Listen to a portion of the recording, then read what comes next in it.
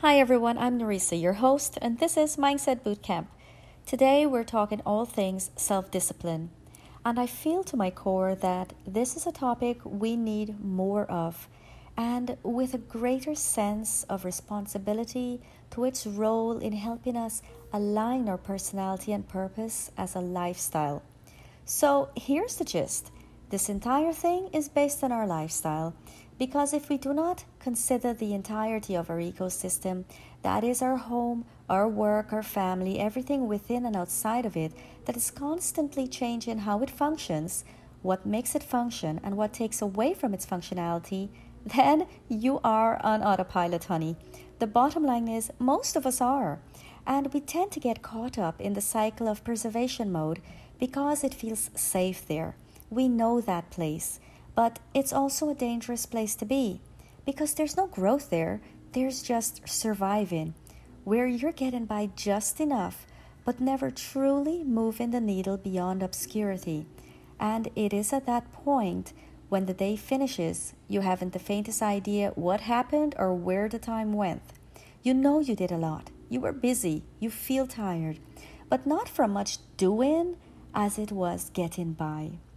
But listen, whether you realize this or not, you are your key to opening the conversation to your own path of self-discipline. Because everything that is happening to you now and around you, it is not happening with your eyes closed.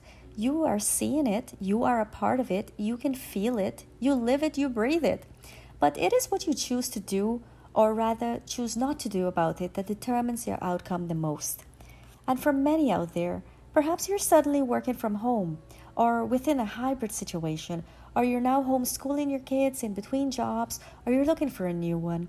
And yes, in the moment, it can all seem consuming. It is an extremely confusing time. 2020 left nothing out. But you are strong enough. And you're going to have to adapt your lifestyle mentally, physically, and structurally to help you function with a healthy return on your time and energy. You're going to have to activate a system that will serve your purpose, recognize where you are, and get you where you need to be. That focus is what binds your discipline to cultivating a lifestyle that works. And remember, if you choose to live a life where you are not aware of the changes and needs that are required of you in order for you to evolve, then you will always be in a deficit relationship with yourself, where you can have everything, but everything will never be enough, because you'll always be running after something, into something, or from something. But if you truly want to navigate your life in a way that serves you, ignites you, responds to you, then this is what you've got to realize. And I've designed this following my own personal journey into a 5-pillar framework of blending self-discipline with lifestyle.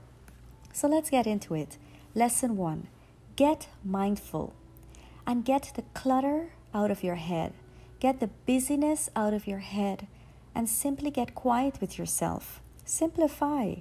Know that you are enough and that you are capable of doing the things that will bring you joy and make you feel whole, and not as an outsider to your own story.